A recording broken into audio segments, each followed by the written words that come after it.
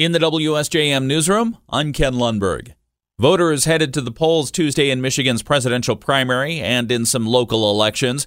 In Berrien, Cass, and Van Buren counties, Donald Trump handily won the Republican nomination for president, just as Joe Biden won the Democrat nomination. However, about 13% of Democrats voting in the primary voted uncommitted. That's over 100,000.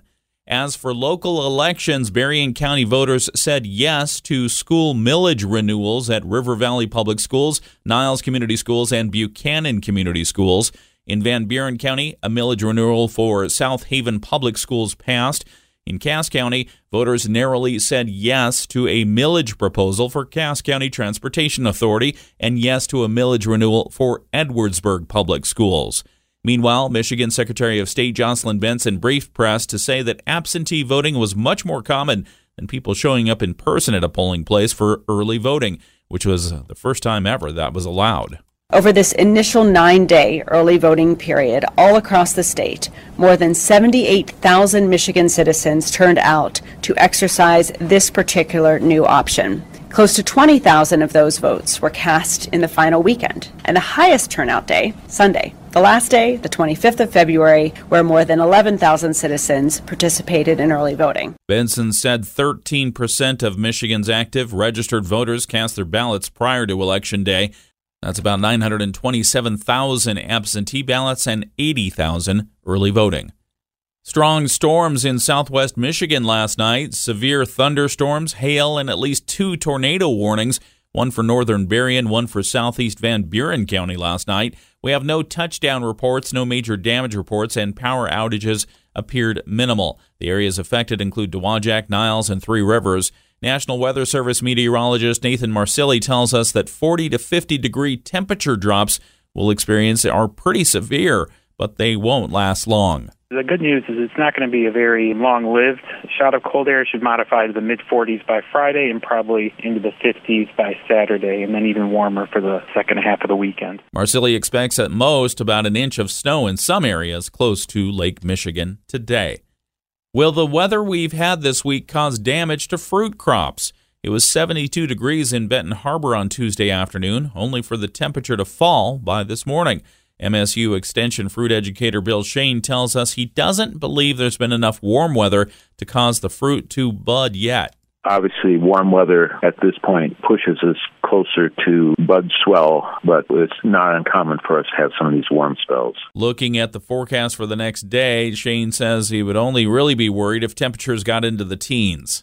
Probably temperatures that are in the 20s are not a problem at this point. If we go a few more days like this, I may change my opinion. But until we really run the buds in the chamber, we don't know for sure. Shane says they'll do that testing on fruit trees around the end of this week or early next week. He said each type of fruit requires a certain number of hours of warm weather before it starts to bud. So far, he doesn't think that crops in southwest Michigan are in any danger. Michigan reported its first case of measles since 2019 this week, as a child in Oakland County was diagnosed with the illness after traveling. Looking locally, Berrien County Health Officer Guy Miller tells us when measles cases appear, they're almost always among those who have not been vaccinated. We asked about Berrien County's measles vaccination rate. Measles is part of the childhood vaccine series. It's the measles, mumps, rubella, so it's typically referred to as MMR. And by 18, you should have had 2 doses of that vaccine. And we've been kind of sitting right around 85% for the past couple of years, which is, according to CDC, lower than what you want to have that really strong herd immunity. They want 95%. Miller says he suspects the real number in Berrien County is a bit higher than 85%. But the data is only as good as what can be collected.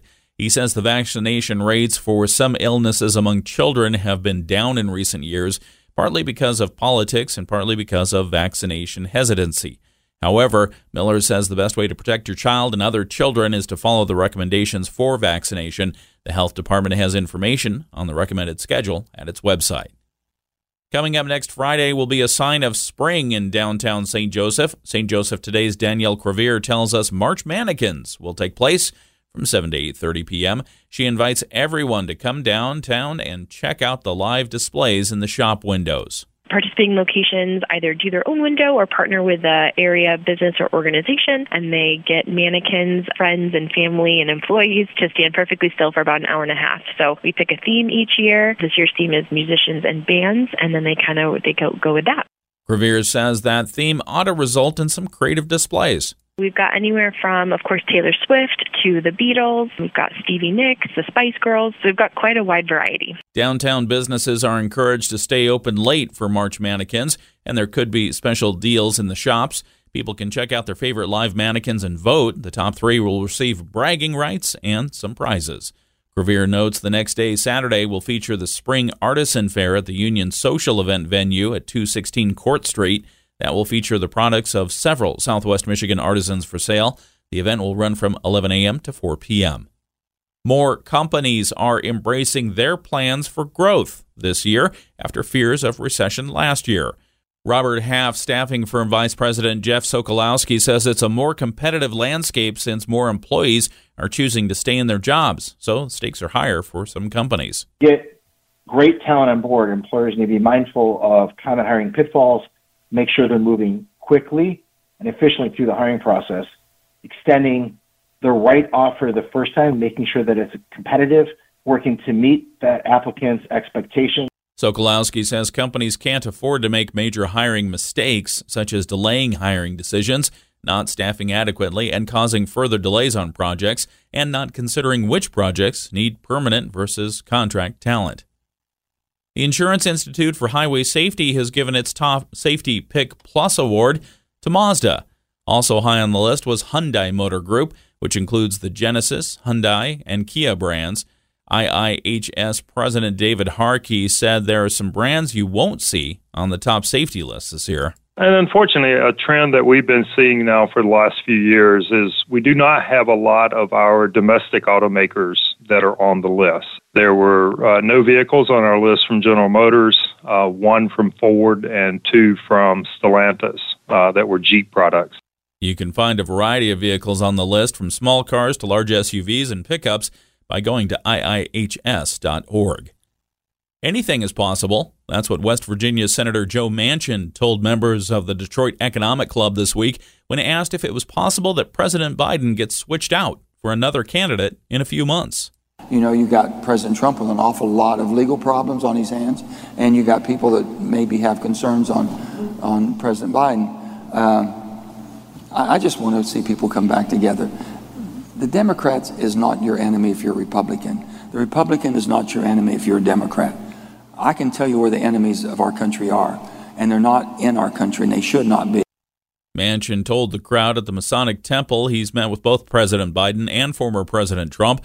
He said he hasn't seen any cognitive issues with either one. Manchin also said the intense division we're seeing in politics around the country is less of a threat to America than its debt.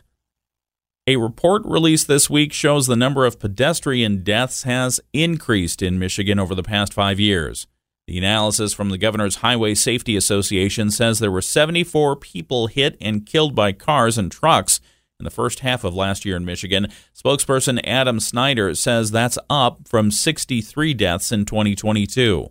There was an increase in Michigan, but Michigan is not alone. A number of other states have seen increases. And looking back at the past decade, it's clear we have a pedestrian safety crisis on our roads. Pedestrian deaths just in the first half of the year are up 58% over the past 10 years. Snyder says the group recommends safe speeds, safe vehicles, and better enforcement to address the problem. A judge has ruled that Christina Caramo was properly removed during a meeting of state Republicans last month.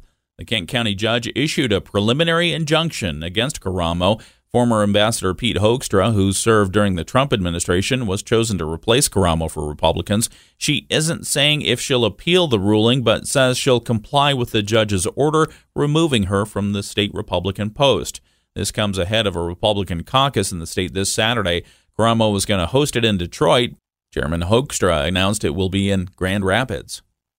And finally, what's for dinner? Kellogg's CEO is catching heat after suggesting people eat cereal for dinner amid soaring grocery bills. In an interview with CNBC last week, Gary Pilnick advised shoppers to opt for cereal as it's always been quite affordable. He noted that a bowl of cereal with milk and fruit costs under $1. Pilnick's suggestion prompted a flurry of dissatisfied reactions on social media, one user writing, "Anything Kellogg's USA can do to make more money off people during a time of crisis. I wonder what the CEO is having for dinner." Kellogg's, founded in Battle Creek, is currently headquartered in Chicago, Illinois. In the WSJM newsroom, I'm Ken Lundberg.